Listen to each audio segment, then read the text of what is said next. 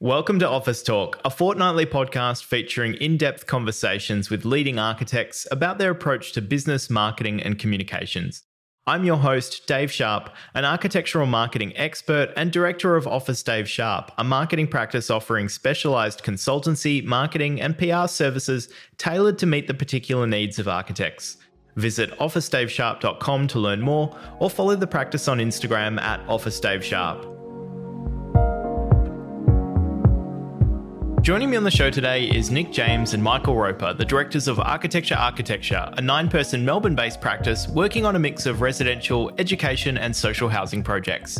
In this episode, Nick, Michael, and I discussed how the studio has transitioned from the early days of word-of-mouth inquiries, where building trust and confidence was key, to attracting clients through their built work, and how that's allowed them to really concentrate their messaging on themes of physical and psychological comfort. Michael and Nick also reflected on how a broader sense of uncertainty in society since the GFC may be leading people to seek out architecture like theirs that evokes feelings of warmth, safety, and comfort, while also bringing a bit of joy and experimentation through colour and form. We discussed the steps Michael and Nick took to move from private residential to education and social housing, from establishing careful systems and processes, building relationships, studying the market leaders, and developing new ideas through teaching design studios, all before actually pitching for a project.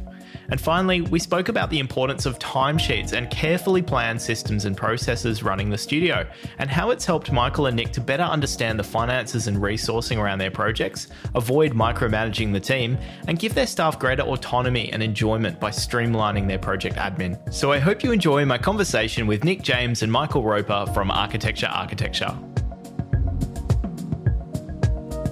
Nick and Mike, thank you so much for coming on the podcast. Thanks for having us. As always, let's start off with a little bit of a background on Architecture Architecture. If one of you wants to take it away, it's always funny doing these 3-person ones because we never know who's really going to start first. So whichever one of you would usually give the intro of welcome to the practice, can you give us just a little bit of an overview of kind of the history of the studio and just an idea of what sort of work you guys do and what you're kind of working on these days? Yeah, Nick's giving me the look. I mean, Nick and I have known each other, since we were 18, started architecture school together. We lived together through those student years, built a little studio space for ourselves and a few other archi students back in the day. Even did a little bit of travel together for a moment there, and really kind of organically became apparent to us that we'd enjoy working together in business. And so that's where we landed. We started the business 11 years ago, started out like a lot of small practices in the residential sector. That was, like I said, 11 years ago. We've been largely doing residential work since then, up until about 2019, when we started getting into government school work, which probably makes up about, 30-40% of our work now. Yeah, cool. When the studio first started, I mean, the conversation we had a couple of weeks ago in kind of the lead up to this episode, we were talking, I got the impression that you guys like to think about what you're doing before you do it. You don't just sort of launch into things. You're quite methodical in your approach to stuff. So I wonder about that sort of focus on the residential in the beginning. Why residential in particular? Was that just it's sort of the typical pathway for a lot of studios, but was that because it was sort of accessible for you guys, or was it just an area that, you really wanted to concentrate on as well? I'd say there's a bit of both, really. There's generally more opportunity in the residential sector, I think, particularly for young upstarts to kind of get their hand. It can be as small as a laundry fit out, or as large as a new house. So there's a lot of diversity in there. So there's a lot of opportunities for different size practices and practices at different stages of their career to sort of start out in. And a lot of that area when you're starting, it's sort of word of mouth amongst your friends, family, colleagues really too. So it's a bit more accessible from that perspective. And then we just have a really great interest in residential work. We still love it today as much as we did when we started. And, being kind of 11 years down the track and a few awards behind us, the opportunities kept coming our way, and with kind of, interesting sites, different, larger budgets, different types of briefs. So yeah, it's just continually evolving. I think also it's interesting. I think it's a particularly Australian thing to start a practice with residential work. You know, if you look to Europe, you start a practice off the back of competitions. If you're in New York, you maybe start a practice off the back of, fit outs. In Australia, the aspiration, for the average family unit is to, have your quarter-acre block, claim your space, build a house or renovate a house.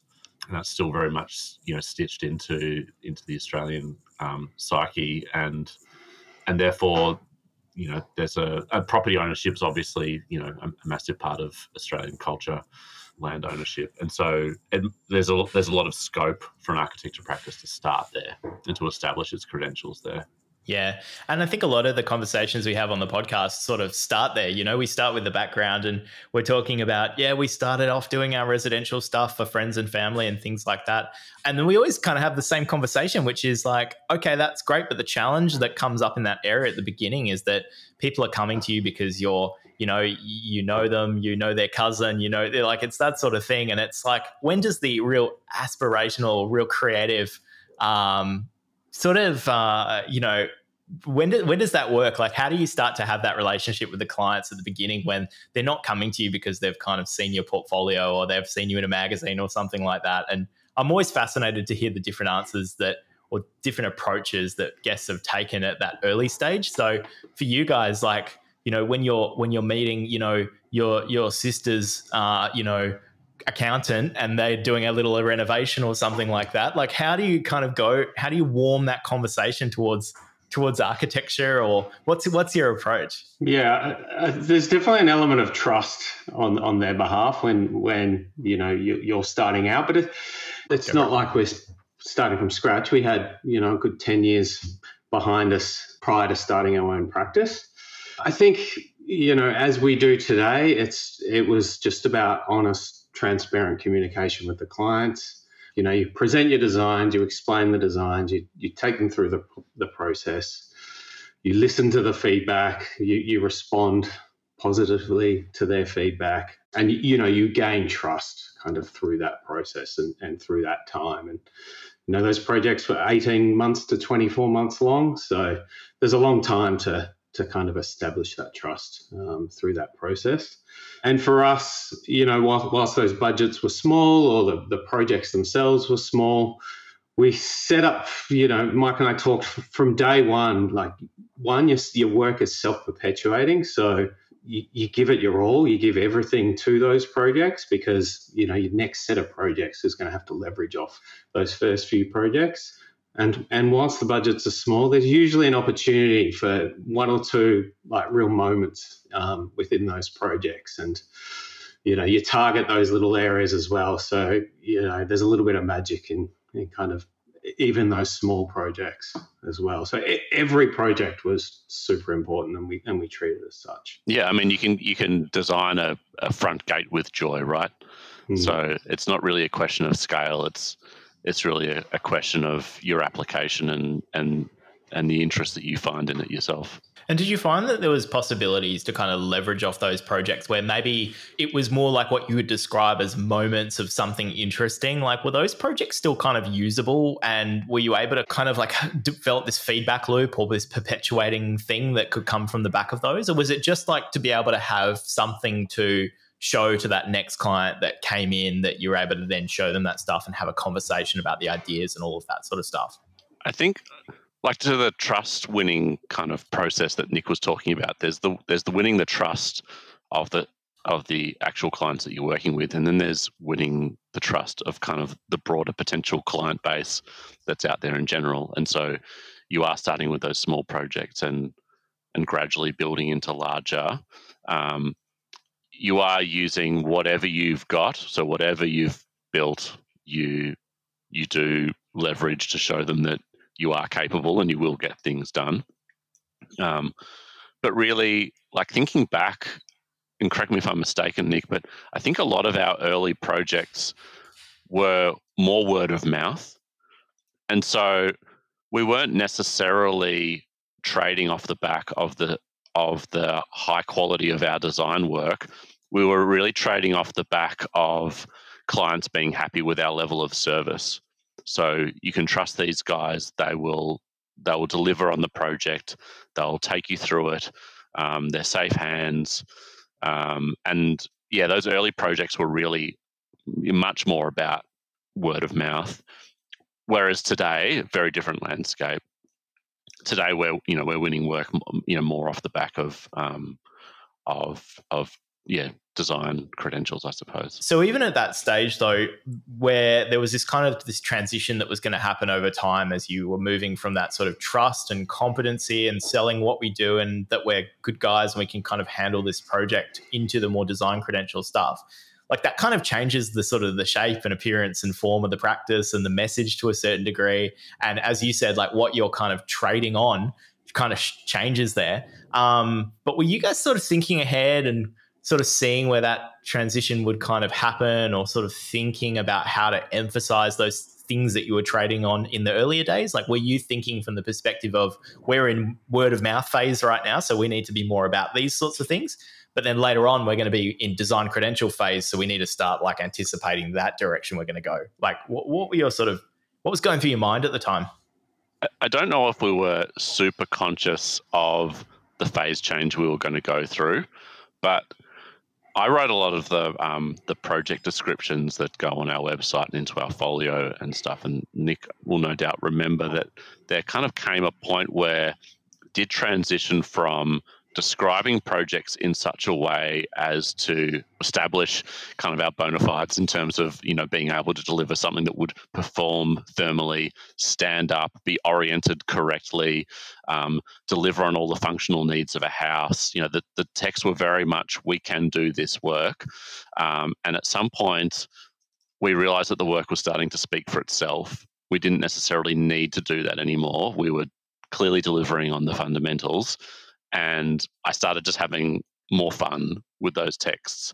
And I think probably more unconsciously that transition had started to happen. Yeah, it's interesting. I see that too when I'm working with practices. They all tend to go through these phases of copywriting and messaging where, like they might be in the listening and collaborating phase. I see that phase quite often. It's like we're all about, everything being kind of a response to our clients and working with you and your brief and everything. That's like a very clear-cut journey point that I see a lot of studios get to. But then you kind of move into this more sort of like experiential kind of mode. I feel like that's kind of like the final destination. It feels like it's like, what is this architecture like to experience? Or maybe like these, just speaking more abstractly about kind of concept, or I don't know, like what do you think, what stage are you guys at in terms of language? Like, have you reached the final language destination on the final station on the train line, or what? I don't know about that. I mean, you're ever evolving, and again, like going back, I'm not sure it's like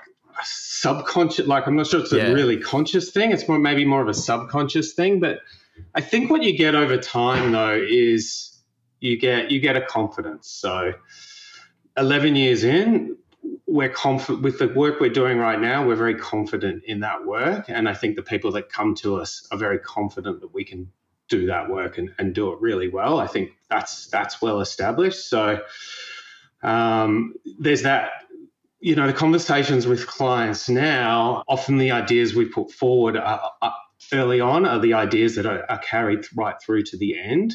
So I think there's just that general confidence both ways that when you're presenting things, people feel like we'll understand, we know what we're doing. Mike and I talk, it's not resting on those laurels either, though. So you don't want to plateau in what you're doing. The world changes, socially, environmentally, financially, everything changes. So you've got to adapt as you go, and you've got to keep it interesting but amongst ourselves and our staff and our clients. Like, I think looking at our work, there's maybe some consistencies between it, but not every project I don't think looks the same either. And we're always responding to kind of brief, context, clients, etc. And that's a really important thing to us too, that nothing becomes a bit too cookie cutter or stale. Yeah. When we spoke last time, you guys were saying that you had this real focus on kind of human and psychological comfort was something that came up in our conversation. And there's been this sort of evolution, and as all sort of practices do in terms of what we talk about and what we sort of trade on. But how long has that been a kind of a thread that has been coming up as a bit of a theme, either in like the work or the project descriptions or the conversations with clients? Like, is that one, that's a pretty long-term one, or something that you guys have been thinking about recently? I think it's been there from the beginning, I think, for both Nick and I. I think it's actually just fundamentally who we are. I think we've both come into architecture for our interest in people and our interest in the comfort of people, the physical and psychological comfort that we can provide through well-designed architecture. I think that's probably just written into who Nick and I are as people, and was going to be there regardless. It feels, it's not really something Nick and I have talked about a lot, but something I've reflected on from time to time. It feels to me like this is who we were probably always going to be. And we have fallen into sync with probably a moment in time where the world is perhaps more interested in these ideas than they were, say, in the 80s, 90s, early thousands. And in that sense, we're probably lucky. We're interested in and talking a language which seems to resonate with where the world's at the moment. Which aspect of it do you think is really resonating? Just like the whole thing, or like certain parts of it, like in terms of how you connect it to kind of the era or sort of the spirit of the times? Which part do you think is really connecting? If you look at the work that was happening around the world and locally kind of in the early thousands, it was very kind of heroic object based. It was very much about cutting a striking profile, with your building in the setting sun. And there was a real turning point come the GFC in turning attention towards human welfare. It feels like that's carried on. And I think you do see shifts in architecture as in any other area of fashion. You see global trends in design move with other global concerns. So during periods of high uncertainty, financial uncertainty, insecurity, we often see a return to more earthy materials. You also see in food fashions, for example, like a return to real comfort foods, like, burgers and Mexican food and really kind of warm, filling foods.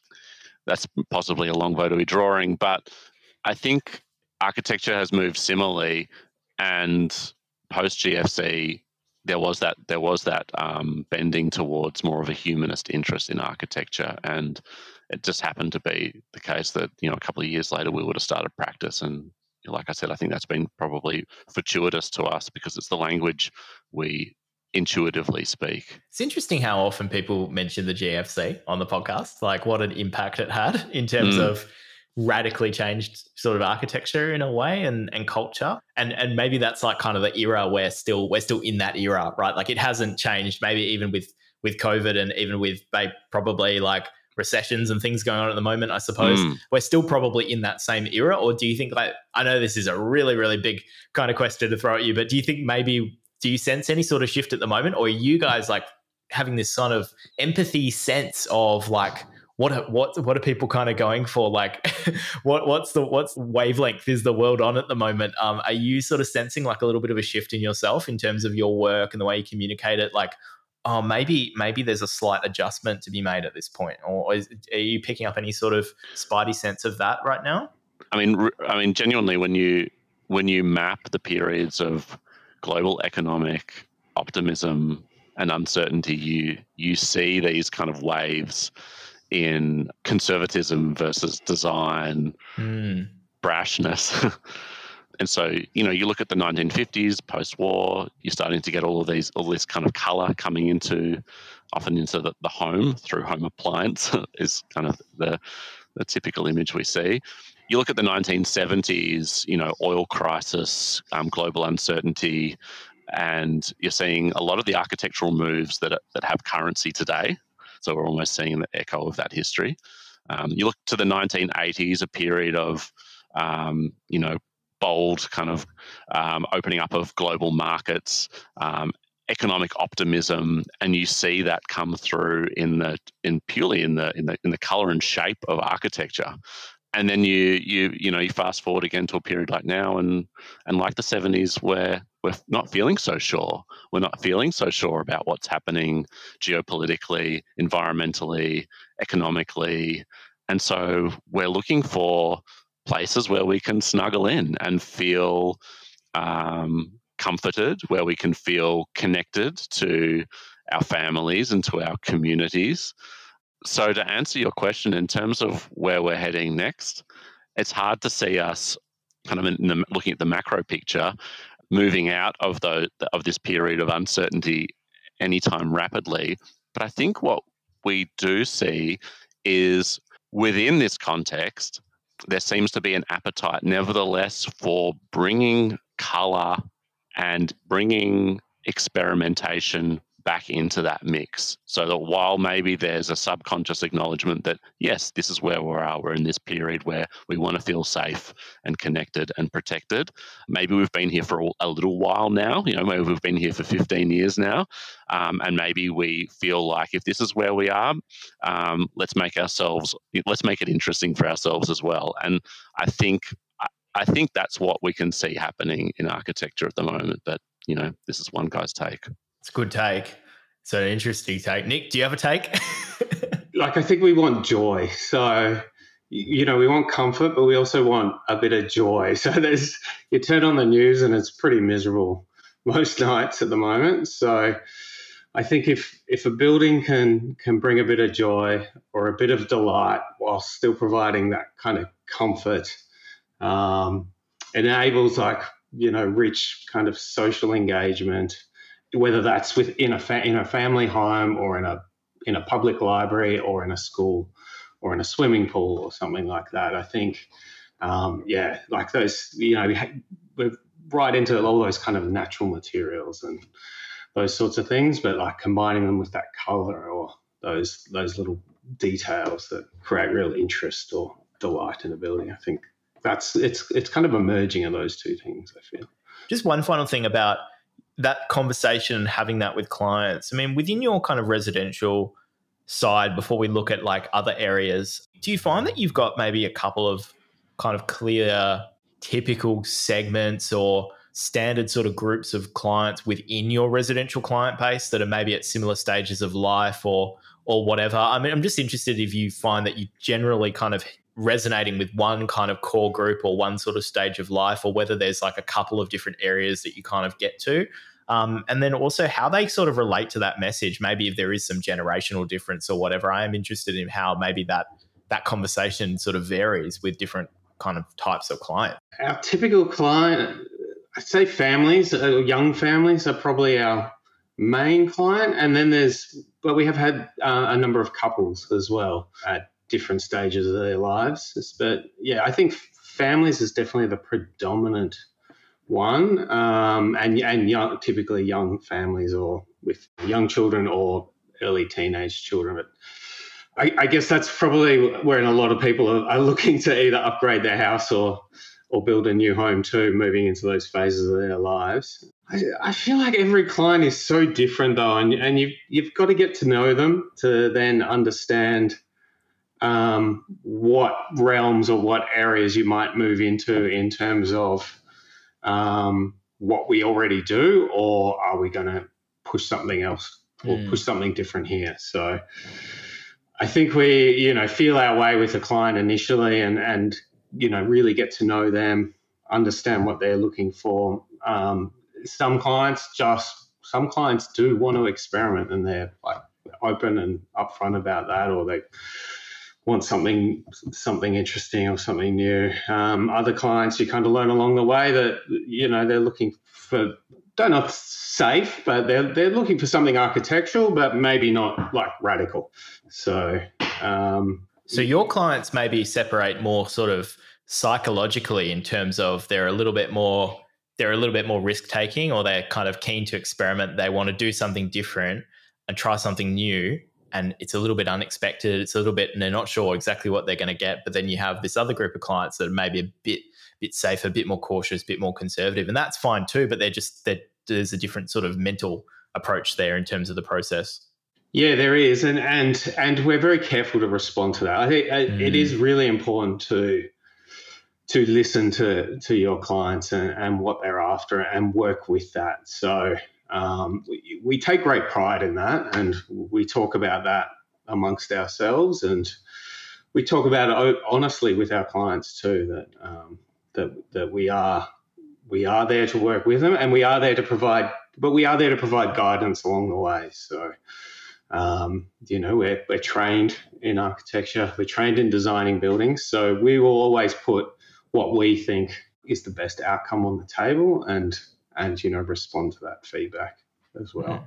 In that sense, we kind of see ourselves in a way like we're a client's advocate, in the same way that you might seek legal representation. We're like design representation in a way. Our job is to sit down and understand the client's circumstances, to understand who they are. And it's, again, really, I think in the nature of Nick and I to be pretty curious about who people are and how they live, and what excites them and what they do with their lives in and outside of the home, and what bearing that has on the nature of the home we're designing.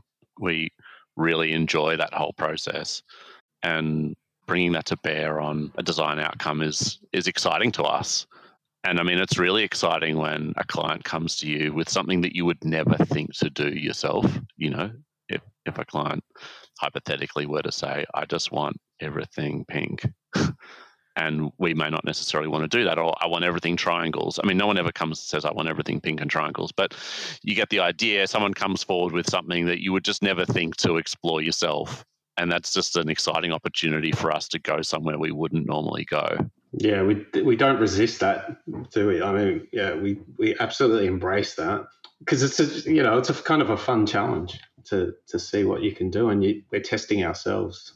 Every client's weird, like every person is weird. So, we want to find out. In a way, we kind of go looking for those things that make a client different from the next, and to give them that thing which will specifically speak to who they are in a way they then feel seen through the design that we're offering them, and they find identification, through that. And we, on the other hand, get to explore something which we never otherwise would. And we really deeply feel that every client is different and every site is different. And this client has never come together with that site ever before, and probably never will. If you look deeply enough into the nature of this client and the nature of this site and respond to the true nature of the site and client, you will arrive at something which is entirely unique.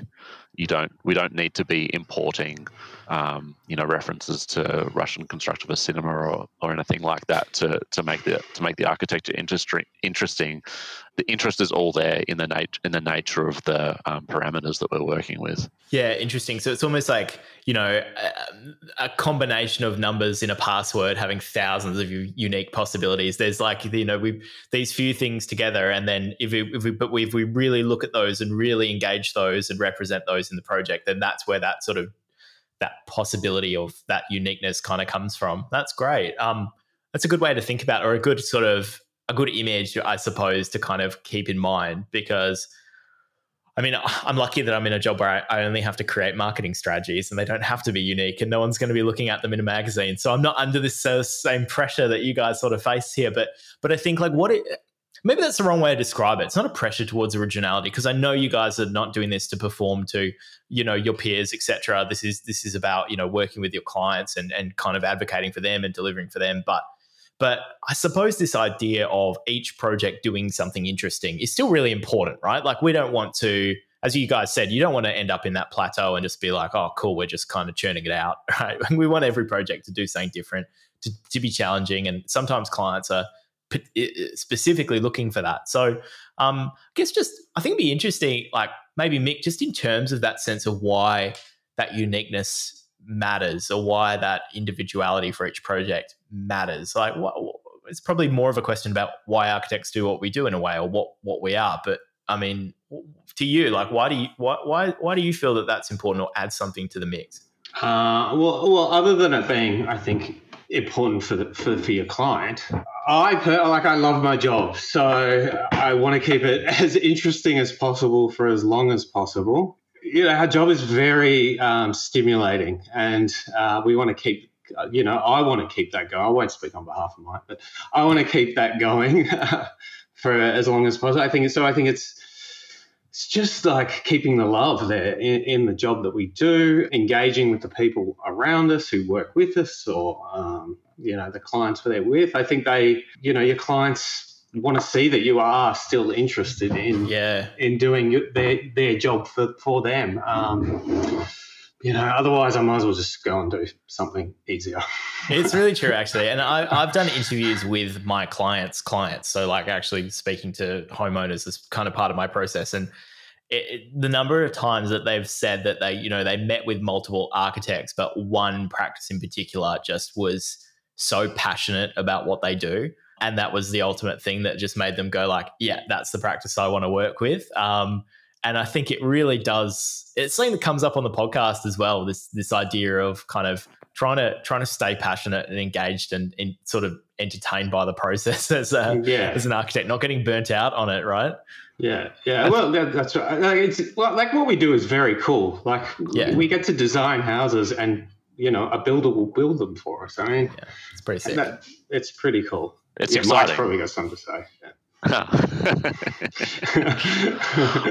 I just think there's something about also when a client comes to you and says, I want a 4-bedroom house, living areas, and we know that brief. And again, that could be something which could become repetitive. But again, it's about getting down into the detail of exactly who these people are. That means that you want to find that thing you haven't done before that makes it theirs. And that's part of that drive to innovate and find new ways of thinking about the way you sit in a lounge or communicate across the house or move out into the backyard, all of these ordinary things that we do. But every family kind of has their own nuance or take on the way they think about the way they do those things. And it's exciting and interesting for us to be responding to that.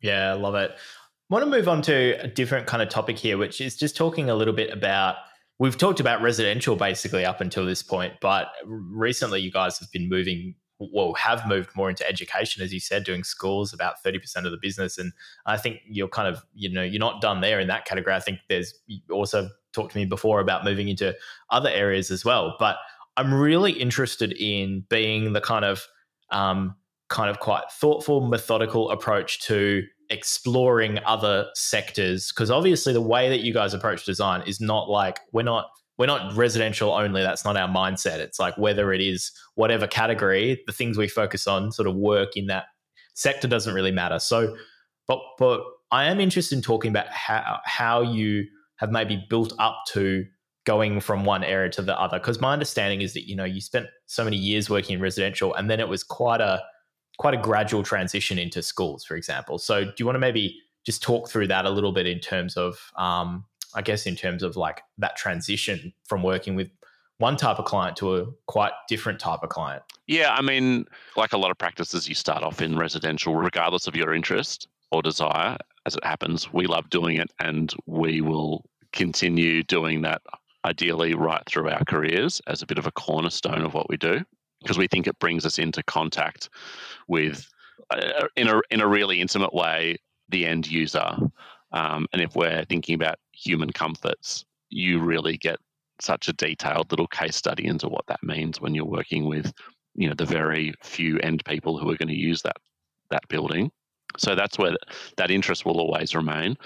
But as a practice interested in people and human comforts, social comforts, psychological comforts, we really see the potential for much more impact in other areas. So if we think about schools and kind of the rich social environments that they are, and the kind of impact you can have on the way students work together in solitude, engage with teachers, the way a school relates to its community, that's really fertile territory. Or, as we've been talking about more recently, moving into social housing and thinking about the impact that you can have there, socially, socioeconomically. These are areas which are much more rich for the exploration of the ideas that we're interested in. But we really wanted to ensure that when we make those transitions from one project type into the next, that we were doing so in a way that we felt we were able to deliver a high quality outcome every time. And so what that meant for us was really establishing the practice and all of its systems and processes around the residential work, really feeling like we can nail that, get really good at that. And then only then did we start talking about what it might mean to move into the education work. And we started kind of laying down the foundations to be able to move into that in the many ways that we needed to. And the plan here really is to become very good at that in the way that we feel, very comfortable doing residential work. And then once we're in a position where that feels really solid, then start thinking about the social housing. So I suppose there's a real quality control thing in that, and there's a taking pride in the quality of work that we're putting out there, and not just rushing into all sectors at once and kind of doing them half-assed.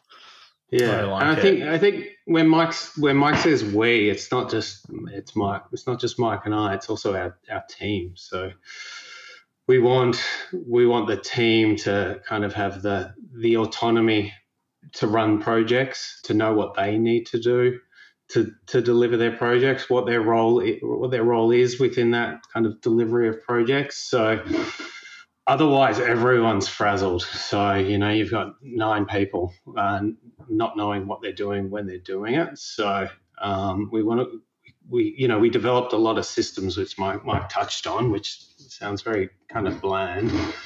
But those systems were to allow us to kind of focus on the work at hand and to know what anyone needs to do at any point. I'm dying to know more about these systems and processes. It'll probably bore half the listeners for me to just be asking you guys about let's talk Gantt charts, guys. But I'm reading a book at the moment about a fine dining restaurant in New York called 11 Madison Park, I think. But it's a book about the people that founded that and ran that. But they were talking about their process for developing their systems and processes about how do you put down a wine glass and how do you pour sauces and all this sort of stuff. But they'd have to have these they would be perfecting those things, but have to have these half-hour meetings every day before service where they would go through any new element that had been decided with the team to make sure everybody understood, here's how we do that one new thing that we're working on today. Do you guys do something or anything similar in terms of how do you, when you're really trying to create a lot of structure around those processes and systems, how do you guys convey that through the team or work on that together and make sure everybody's up to speed on that? So I think in the early days, I'll give Mike the credit. He set up a lot of those pro formas whilst he was still, I think, even working for someone else. So they were after hours. That was after hours work. So even from the time before we even officially established architecture, Mike in particular was kind of working through that. Those documents most of them are still around in some format. They will have evolved and then others will have been added. I think the team, like you alluded to, the team's not that big, and like our projects, I guess, we've had slow growth in staff numbers over the years for probably much the same reasons, really, as we've already talked about. That, once we had our first employee, we needed to, figure out how to be a good employer. So you don't want to do that to test that on too many people, I don't think.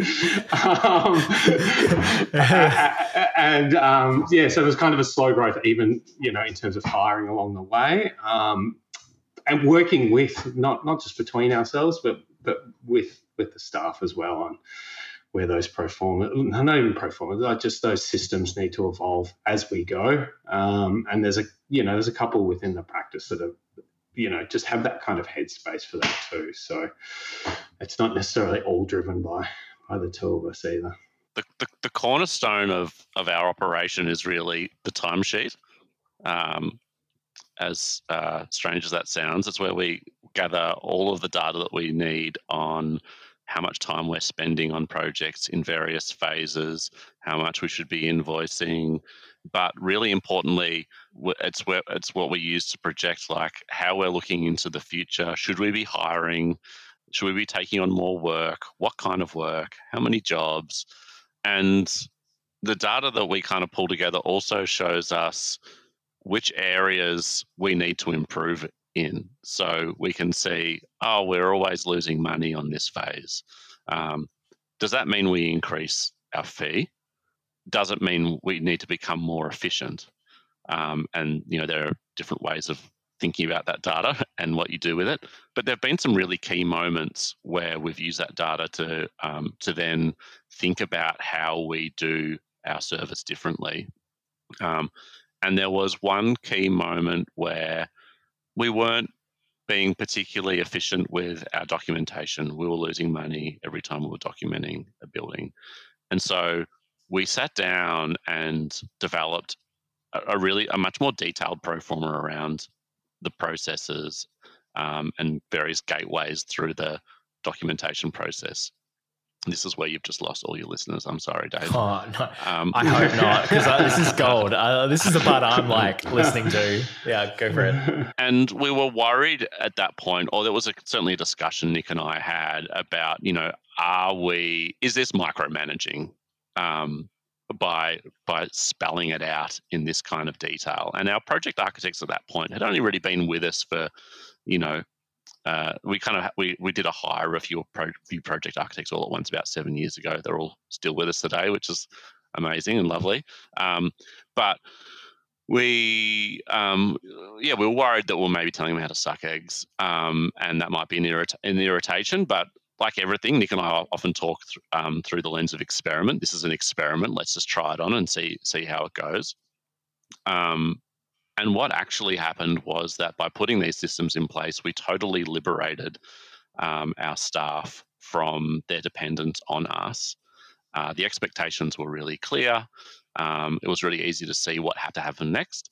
And in a way, their autonomy really escalated. And that's where we really found that our staff came into their own and felt very confident in the work that they were doing and became much less reliant upon us and seemed to really begin enjoying their work a whole lot more too. And I think all of that really is the foundation of the kind of incredible staff we have today who are, really autonomous, independent, capable, and, driven architects who really kind of take the ownership of their work. And all of that comes down to the timesheet. So interesting. I think what's cool about this is that, I think what architecture, what you guys look like from the outside would give you a particular impression about like what gets you guys fired up, because I think such a successful aesthetic, I think, that you've developed through photography, through your work, through your branding, all that sort of stuff. And I think, before I met you guys, I probably expected your kind of certain things to be your forte, and Excel was probably not one of them. And so it's so interesting. And I think I love kind of this stuff coming up on the podcast because it's always about, what is creating the conditions for that awesome work to take place. And here we find out it's project management and the timesheet. Who knew? But it gets me. I love it. Well, I want to know more. When we started setting that stuff up in the early days, there was kind of nervousness around, oh God, is this what running a practice is? Is it just all of this system stuff? You've put all that thought in at the start so that it can kind of then just sit in the background, set up well, so it's doing what it needs to do. And that just frees up all the time so that we can focus on design, so that we can focus on working with our clients. We can focus on doing the stuff that does really excite us, that does really drive us. But in a funny way, because that stuff is so instrumental in setting us on the right path, we do also end up getting excited about getting that stuff right, or we're driven, probably more to the point, to get that stuff right. because it just makes everything else so much better. Interesting. I'm interested in the process. I touched on it briefly earlier, but I'd love to come back to it when you were talking about kind of like gearing up to sort of make the move into schools, for example, from residential. And what are some of those other kind of steps that have taken place for you as you've developed your kind of expertise and confidence to move into a new sort of space that you haven't really worked in before, to do it properly? Yeah, it's interesting. I mean, we hadn't really reflected on this much until we had our little informal chat last week. It's always the informal pre-chat that gets them. It's always where the good stuff comes up. Yeah, and it made us realise kind of how much we had done in preparation for getting into the education work. But I mean, there are some key ingredients around, meeting with the right people, within the government departments that you're interested in working in. There's, building your folio and messaging around that work that you're hoping to do. There's starting to look out into the industry to see who's doing good work.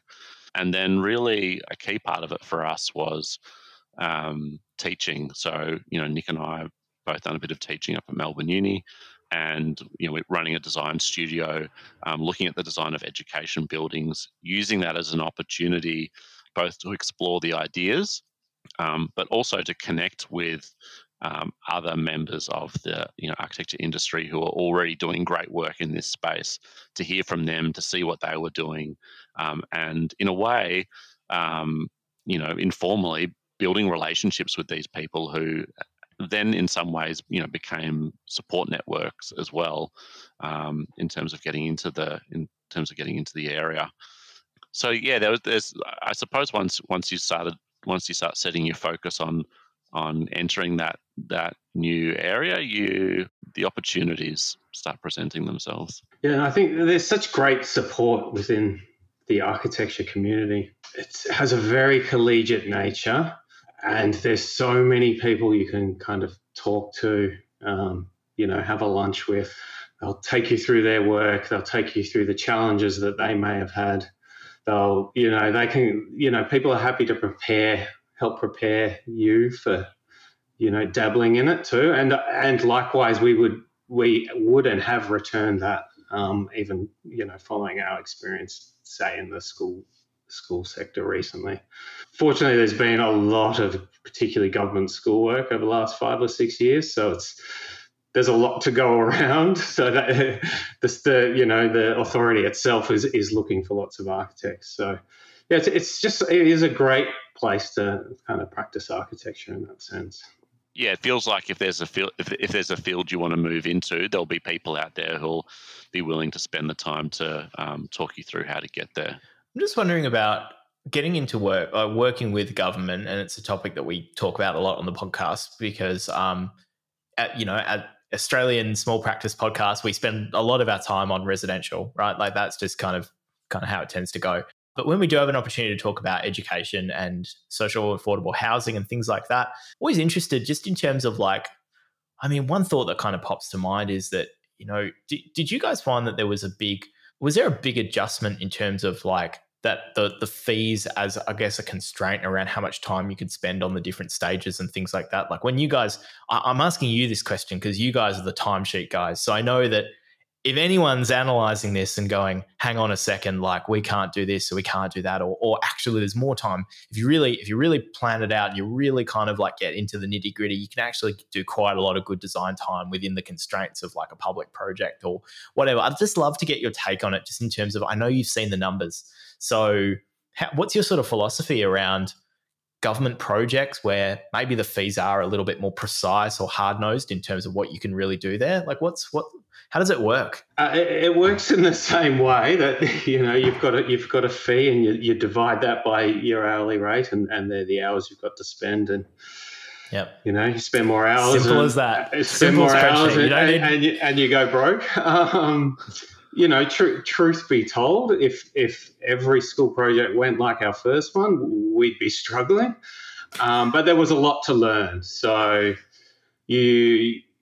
it's a project, but you almost put it in your overhead columns. It's just like R&D, right? Like it's a bit like R&D. So it's learning. So you learn as you go. You do your first project, you deliver it, you learn all the new things that come into play whilst working for government, and you adapt on the next one, and you change a couple of things. We've got a whole new set of systems to run our educational work now. And whilst our first project was, financially not how you'd want to run a project, our most recent one went very well. So you learn as you go, and you adapt as you go.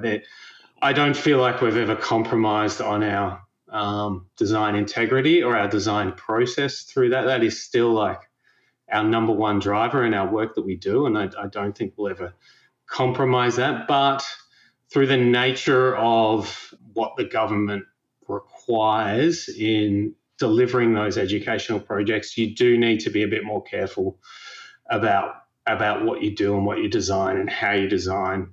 So potentially not doing the experimental or potentially experimental type details that you're doing in residential.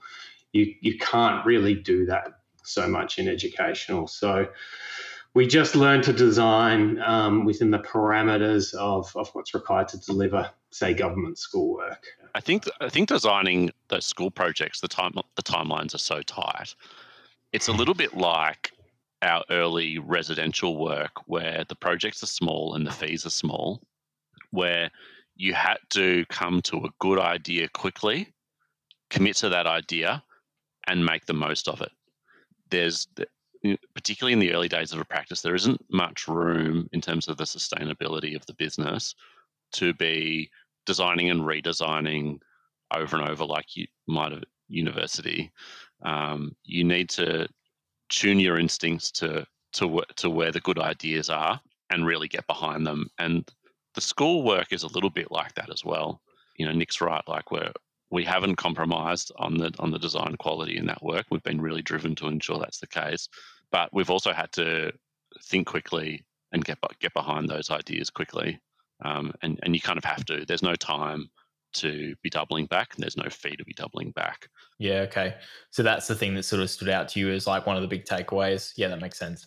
It's obviously something that is a big topic in the news, in the conversation at the moment in politics. Like housing is a really, really important topic at the moment. And there is a sense, I think, that more money is going to move, more government focus and resources are going to move into that sector. And sort of when I'm reading news about that, I'm kind of curious in terms of how architects that are interested in that area might be kind of engaging with that and participating in that. And like, has it hit the ground yet? Is there a sense that like it's really happening, or is it still like we're all kind of sitting there anticipating something's going to happen in that space and we're just kind of like getting our head right to kind of work in that area or getting our ducks in a row? Like, where are you guys kind of at with it, or what do you sort of think's going on at the moment? I mean, we're in the very kind of early stages of getting to know what's going on and kind of connecting with that sector a little bit more. But I mean, there's been great work that's been going on in community and social housing, over the last few years. There's been some good stuff happening. Yeah. I guess just one last topic, just in terms of a way to kind of finish things off today. We've touched on like so many kind of different areas, but I wonder, like, in terms of the things we've spoken about, is there anything else that's sort of sprung to mind for you guys in terms of how this stuff maybe all kind of connects together? In terms of, can you put my conclusion together for me, guys? Just in terms of like, what do you feel like is the takeaway when we talk about this stuff? Like, or the kind of the big reminder for you guys, given that you've had the experience of kind of seeing the business go in the direction it has over all those years. I mean, what do you sort of feel like stands out for you from this chat we've had? Like, I think it sounds so boring, but like we have taken a slow and steady approach to what we've done, and I think fundamentally that's because we're so interested in delivering a high quality type of work that we felt that is the way to do it, and deliver on that and meet all our clients' needs and deliver on our own kind of high expectations what we will do. So I think a lot of the principles we apply to the many different kind of realms that we need to operate a business in, whether that's looking after staff, looking after residential clients, looking after schools, taking care of schools, promoting ourselves. I think we have been pretty targeted and pretty careful about how we've done things along the way. A lot of that is also based on both Mike and I just so interested in ourselves and our staff having a work-life balance that is reasonable and makes sense. So, overtime's a dirty word in our practice, and 9 to 6 is perfect if everyone does an 8-hour day and goes home and does their own thing too.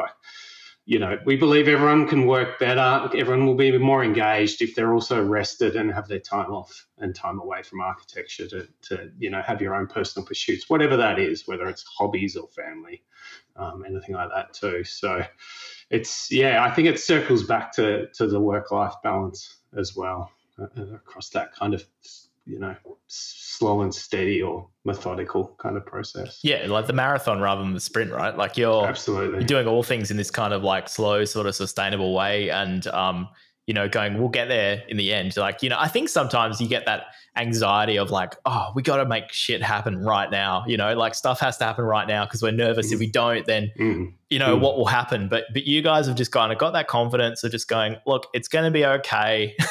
We're going to be all right. We're going to get there in the end. So let's just like kind of like go there in a kind of, let's be a little bit more conservative and do things carefully. And that's kind of a good way to go. You end up enjoying yourself more. And also like that final product that you're delivering is like at that better level of quality and fewer mistakes and issues, which it makes a lot of sense.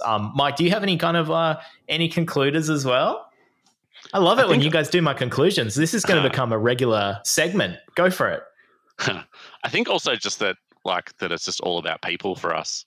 And to bring it back to kind of the team thing that Nick started talking about, in starting a business, an architecture practice, Nick and I think we probably both assumed that the main thing we'd be doing is, designing, beautiful buildings for people. And that remains extremely important to us. What I don't think we really expected was, or really spent too much time thinking about, was that another really big thing we were going to be doing is kind of like starting a family, like a family of colleagues who we're responsible for. And if our objective is to be making the world, a more comfortable place for people to exist within, then the workplace is kind of the beginning of that. And the biggest impact we really have on any given individuals are probably the people that we work with. And so creating an office which feels, safe and comfortable, but also engaged and lively and full of possibility is really what drives Nick and I on a day-to-day basis. And it really feels like good work can then spring from that. So, we look after the people we're working with. We look after ourselves, make sure that we're rested and that we're inspired and that we're getting out in the world and, being refueled by the other things that are out there, that we're not just churning, 7 days a week, so that when we come back to our desks on a Monday morning, we're excited, so that when we meet those clients and speak to them about what they want from us, we're excited to find out about who they are and to make something out of that. It all really just comes down to, just looking after ourselves properly. Love it. I'm going to have such a hard time trying to top your conclusions. Like, God, you guys are really put the pressure on me there, but I'll try my best. We've got to finish up there, guys. Thank you so much for coming on the podcast and just like giving us the kind of the behind the scenes look at kind of what you're thinking about and what you've been working on. I really appreciate it. So thank you so much, guys. No worries. Thanks for having us. Thanks for having us, Dave. That was my conversation with Nick James and Michael Roper from Architecture Architecture. If you'd like to learn more about Architecture, you can visit architecturearchitecture.com.au or follow them on Instagram at architecture_architecture. This episode of the podcast was sponsored by Office Dave Sharp, a practice providing specialised marketing consultancy and strategy tailored to meet the particular needs of architects. Visit officedavesharp.com to learn more or email info@officedavesharp.com if you'd like to get in touch to discuss your practice. That's all for this episode. Thank you so much for listening, and I'll see you next time.